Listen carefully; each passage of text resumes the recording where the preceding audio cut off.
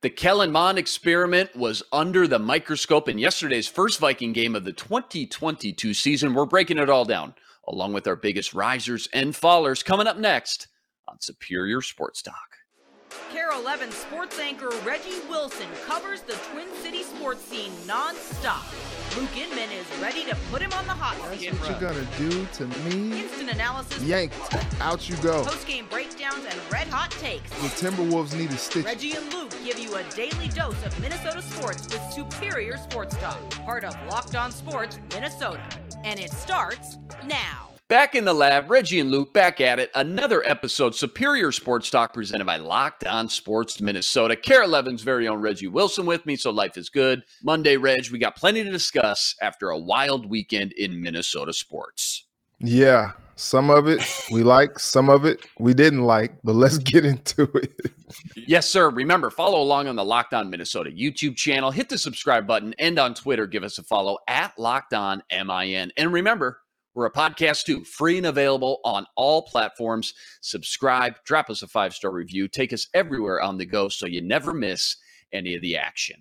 All right, to football we go. 23 days until week 1 of the NFL season kicks off, and the Vikes got their first taste of live game action traveling out west and taking on the Raiders. First game of the KOC era starts with an L, but it's preseason.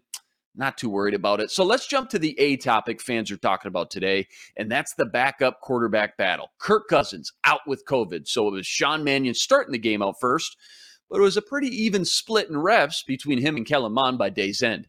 In the end, though, it was Mond who lit up the box score, 130 passer rating, hooked up with Albert Wilson twice, 2 passing touchdowns. More importantly, no turnovers, finished the day 9 of 14 with 119 yards. All right, so Reggie, Mond and Mannion could not be in more polar opposite spots in their career. Mannion, the prototypical clipboard backup, nice for Cousins to walk back to the sidelines, talk to someone that knows what he's seeing on the field, understands the NFL defenses and what they're trying to do. But he's capped out physically, and his peak has come and gone years ago. Mond, on the other hand, showcased exactly what we expected. You've got this young developmental quarterback with some nice traits to work with, but for every nice splash play and rep, there's 2 or 3 reps that made you say, man, he's still a ways away yet. But clearly one guy has a far higher ceiling and potential. So knowing that, is what you saw yesterday enough to say he should be the number 2 quarterback moving forward behind Kirk Cousins when we finally get to week 1 of the regular season? Give me your assessment on what you saw yesterday and what the game plan should be moving forward with these 2 battling backups. So I think after the performance, you have to be encouraged by what you saw from Kellen Mond. So there was that one play where he scrambled all around. He broke some tackles, evaded the pressure, and then threw it out of the back of the end zone when there was a guy wide open on that back end zone line. And you're just like, oh man, what's going on? And, a couple times where he had some guys open and he airmailed it. And it's funny because Mannion yesterday, he had a guy open in the corner of the end zone and he airmailed it out of the back. And you're just like, what's going on here? And KOC, it's so funny, man, because he's like that prototypical head coach. He's not going to throw anybody under the bus, but his body language on the sideline just looked exasperated after a couple of those plays because he saw that they left some opportunities on the field.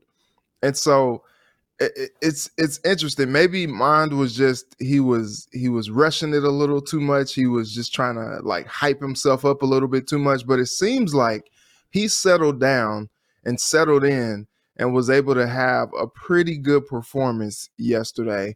Couple touchdown passes to Albert Wilson, couple nice passes doing that. And I think what was cool about it was he just seemed poised. Like he, going into this weekend, I said, like, man, just run out there, run around, play some backyard football, have some fun, and produce. And, on that one play, he kind of took that to heart and did that a little too much there. But what was interesting about the whole thing was I think he pretty much did enough for me to make him QB2. Look, you know what you're going to get from Sean Mannion. And like you said, he's the guy that holds the clipboard who, can see what's going on back there and understand, when Cousins comes back to the sideline, like, hey, the safety did this or the backer did that. I like what you did with this, or maybe think about doing that next time. Or, he's kind of like that next coach on the field. So I do think it's valuable to have him. But if you're just holding a roster spot for a guy who's not really going to contribute in a way that you really need him to, I think you go with Kellen Mond because, man, just watching Mannion back there, like the arm is just not there. He's a little gun shy at times. Like he's like a statue back there, can of corn back there at times. And so I think Mond gives you a little bit more, if Cousins goes out for whatever reason, I think that you get excited about what Mond can bring to the table because at least he can extend plays with his legs. Or if it's not there, first, second read, that he's going to take off running and get some positive yardage with his legs. And I think you saw enough yesterday to say, like, okay, I think I can get with him being QB2. Yeah, a lot of good points there. I'm glad you brought up that one play. That's what summarized Mond to me and where he's at in his development. Down in the red zone, third down, need a big play. He escapes pressure twice, runs to his left, only to scramble all the way back to his right.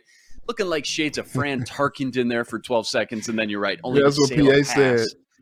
Yep. In the back of the end zone, wide open, Tristan Jackson, hands up in the air. You got to be able to finish those opportunities, but at least he's out there extending plays, making things happen with his feet. Like you mentioned, Mannion, just a sitting duck back there, no threat of escaping every time he drops back. And obviously that's not going to change at this point in his career. And the only way Mond is actually going to get better at this point is by playing. He needs game reps. That's how these guys learn and develop. Trial by fire. There's only so much you can get from practice, but for a quarterback specifically, seeing different disguises and looks by defenses at the line of scrimmage, being able to survive on the fly when the play your coach draws up breaks down. That's what Mond needs right now. And yeah, make no mistake, he's going to struggle. He's going to make mistakes. But show me a young quarterback who doesn't in the NFL. It's all part of the growing process and going back to the tape and learning from your mistakes with your coaches. So I've seen enough personally. I think Kellen Mond should be the number 2 quarterback this Saturday versus San Francisco. And if he's not, I just think it's a missed opportunity for him to, again, challenge himself versus a number 2 defense. Remember, he was getting looks versus the number 2 and a majority of the time, number 3 defense versus Las Vegas as well. All right, enough about the backup quarterbacks. Who else stuck out to you yesterday, Reg? Who improved their stock and was a winner in your eyes in game 1 of the preseason? Harrison Phillips looked great. Like he looked like the guy that they signed him to be. And it was very small sample size, but I really liked what I saw from him. Really also liked what I saw from Albert Wilson, funny enough. Like I don't think they signed him to be like a major player in that offense, but I think he did a lot to help himself as far as making the team. And then when you look at these running backs, Kane, Ty Chandler, look, they look great. Now, I understand it's probably against like the 3rd and 4th team defenses and all that good stuff, but like the burst that each one of those guys added, I was really impressed by Ty Chandler especially. But Kane, he just looked like a guy that was different. Like he got the ball and he was electric. Like he was scooting through that thing. And I was really, really like excited to see what he did. And it's funny because with what he did, there were so many people on Twitter talking about making Alexander Mattison expendable for a backup quarterback or a center or something like that because the other 2 running backs play well enough that maybe a guy like Madison can be dealt. And it's like, okay, let's pump the brakes here a little bit. Like, sometimes these preseason performances aren't what they appear or what they seem because they're not playing against the level of talent that they would in the regular season. And it's like, look, I do think that Kane can be a difference maker. I do like what Ty Chandler brings to the table, but at the same time, it's just like, well, like Alexander Mattison is proven, in mop up duty and in backup duty, filling in when Dalvin Cook has been out in games past, especially last season, a couple 100-yard performances. Like, he's a proven commodity at running back. And, behind a guy like Dalvin Cook, who has battled injuries most of his career and not played a full season slate, it's like, well, let's pump the brakes a little bit. Madison being there will be helpful, especially now that you see what you saw from Kellen Mond. You're like, okay, maybe we don't need to, try to deal. And maybe, you can see a quarterback that gets let go or, something like that during the preseason. Let that happen, and maybe you give a flyer on a guy like that. But I really liked what I saw from the running backs, almost more than anybody yesterday, and it was impressive to see. Dalvin Cook's played, 5 seasons? He averages 13 games per season. Kene Nwangu's coming off a knee injury as well, so they want to lighten that load, at least keep tabs on that. So what happens week 10 after you trade Madison? Cook's out for a couple games, and Kene Nwangu's banged up, and you got Ty Chandler starting, and who's your number 2? CJ Ham at that point? Let's pump the brakes on the Alexander Mattison trade talk. We're going to talk about more running backs, by the way, in segment 3. What does it mean? I had to look up Lewis Seam's Rookie of the Year odds after yesterday's game. Currently sitting at 30-1. Some juicy value to be had. You can check it all out on BetOnline. BetOnline, your number one source for all your betting needs, stats, news, and info.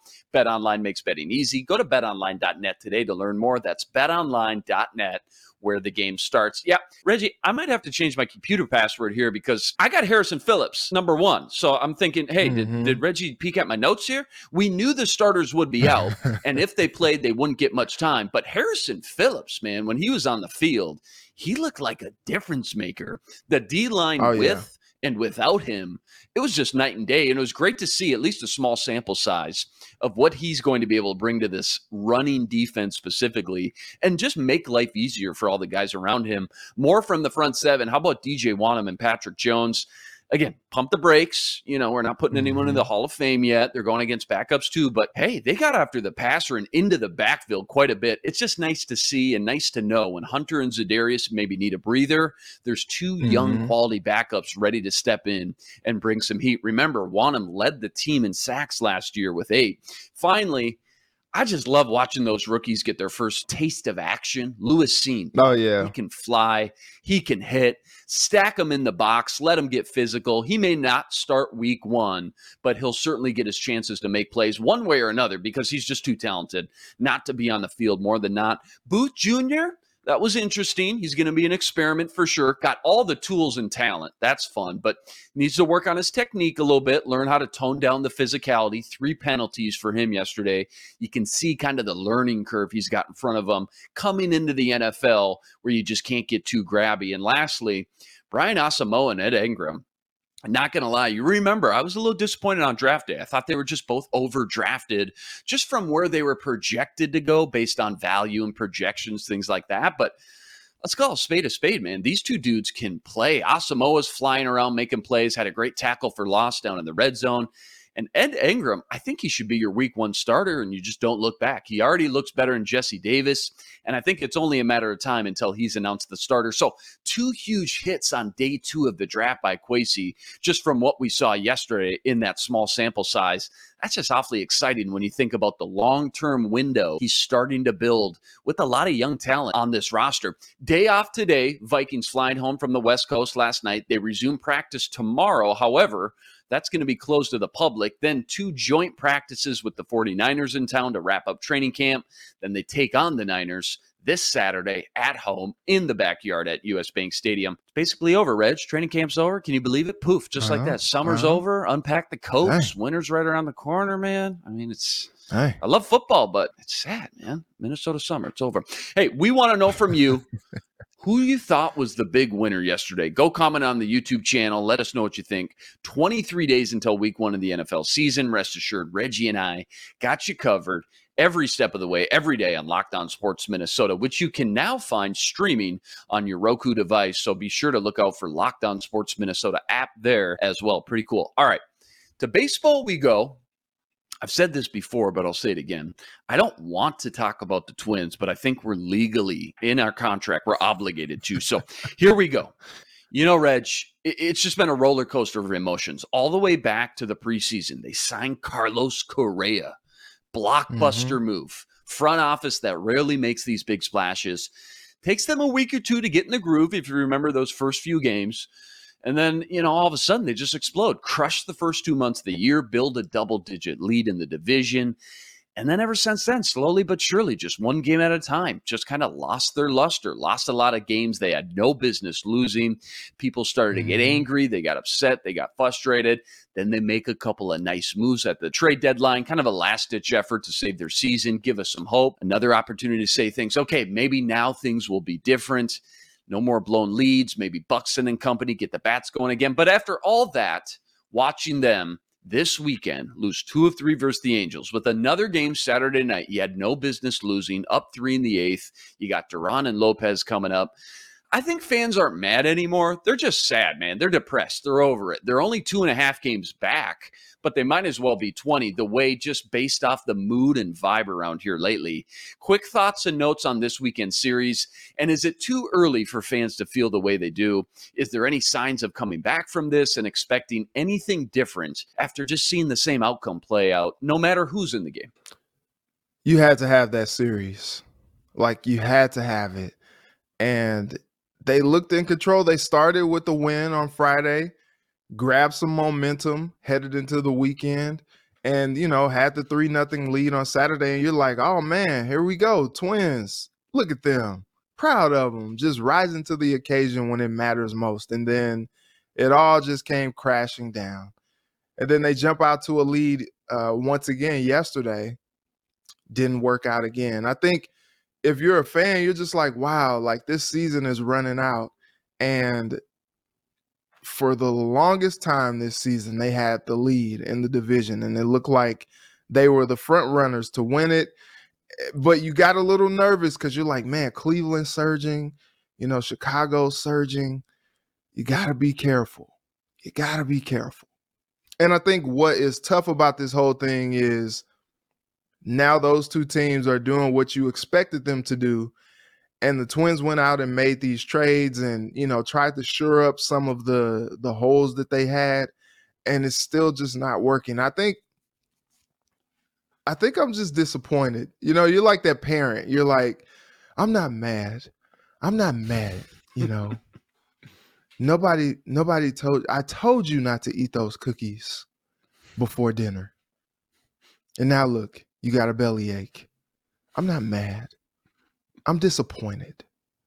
And it's like that cuts. It hurts so much more. that cuts so much deeper when your parent says that they're disappointed in you, because you're just like, no, just be mad, because I know that could go away. Like, disappointment feels like it just lingers. Like they just look at you like, I let you down. I failed you. Yeah. And that seems like like if the Twins were like walking down the street and fans just saw them, they just be like, I can't with you.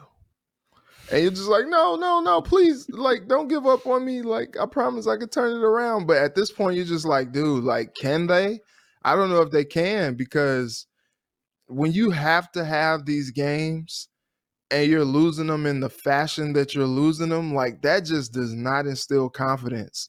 Over the weekend, we saw the Lynx have a chance at the playoffs, and they lose on Friday in a big way, 96-69. It's just like, wow, like in a must-win game, you lose like that. And then yesterday, needed to win to have a chance to get into the playoffs, since Sylvia fouls off right, and they lose again. And you're just like, wow, like you got that going on, and then you got the Twins as well doing what they're doing, and you're just disappointed. You're just like, wow, like you as a fan, you rooted for this team all season long. You just hope that, they would keep the consistency going. And now all of a sudden the losses are piling up.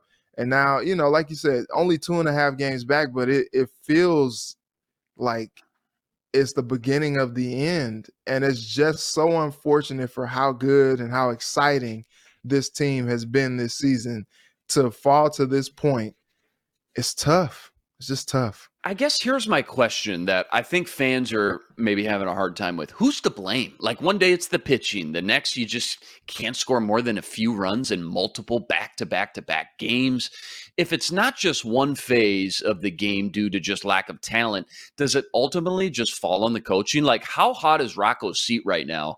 And do you think there's a real case to be made that if things stay on this path, the same trajectory that we're on right now, the Twins should be looking for a new manager in 2023? You know what's funny is the manager, is always to blame because he's leading the charge. But honestly, he's not hitting for them. He's not pitching for them. Like, they're failing themselves. Like, this is shared blame for everybody. Yeah, sometimes Rocco makes some decisions that you're like, man, I don't know if that worked out the way he was intending for it to. And that's fine, but like you can't blame all of what's going on Rocco. Rocco's just out here playing the hands that he's dealt. And he's just like, look, he's trusting his guys to come through for him, and they're not coming through in the way that they should. There's shared blame. The pitching could be better. The hitting, no doubt, can be better. Like we came into the season thinking that the hitting would be the strength of this team, and at times they've shown that. But they just go cold. Like, I think it was yesterday they come out, jump out on the 2-run lead, and then all of a sudden they go cold. I think it was something like 1 for 14 after that. And you're just like, what are you gonna do with that? Like, how is it that the bats all of a sudden just forget how to bat? Like, they just forget how to play all of a sudden out of nowhere, and you just don't understand, because it's just like, well, how do you just lose synergy like that from one moment to the next? And that's pretty much what's going on. Like, you don't really understand how things get that confuzzled, if that's a word. We're gonna go with that. That seems like we're rolling with appropriate word for what's going on with the Twins. It's all confuzzled, but I think that's what kind of discourages you if you're watching. You're just like, man, like, I don't know what we can believe in. We can't believe too much in the pitching because they'll let you down. You can't believe too much in the hitting because the bats go cold. I don't know who you blame. I like, honestly, if you had to scapegoat someone, it would be Rocco, but it's just like, it's not even really his fault. He's just doing the best that he can. Really hard critic on their timely hitting. It seems like, team average, they've been top 10 all year, but it's like when it comes down to crunch time, they have a hard time. That's one thing, though. It's another thing for, you look at the box score, you see Max Kepler is 0 for his last 25. And it's like, is that on Rocco? Like you mentioned, like, what do you want Rocco to do? Like, you got to let some of these guys just play through some of these slumps, but 0 for 25 from a guy like Max Kepler, it's just not something that anybody ever sees coming. So a lot of head scratchers for sure. Back at home tonight versus the Royals, well, they'll get their next 14 of 19 in the backyard here at Target Field. Joe Ryan set to hit the mound, their number one ace. So if there's ever a time to get hot, we're looking at it right now. Rest assured, Reggie and I will be back tomorrow to break it all down. All right, time has come. Favorite segments here. I'm putting Reggie on the hot seat with What Does It Mean, covering all the latest hot topics in Minnesota sports.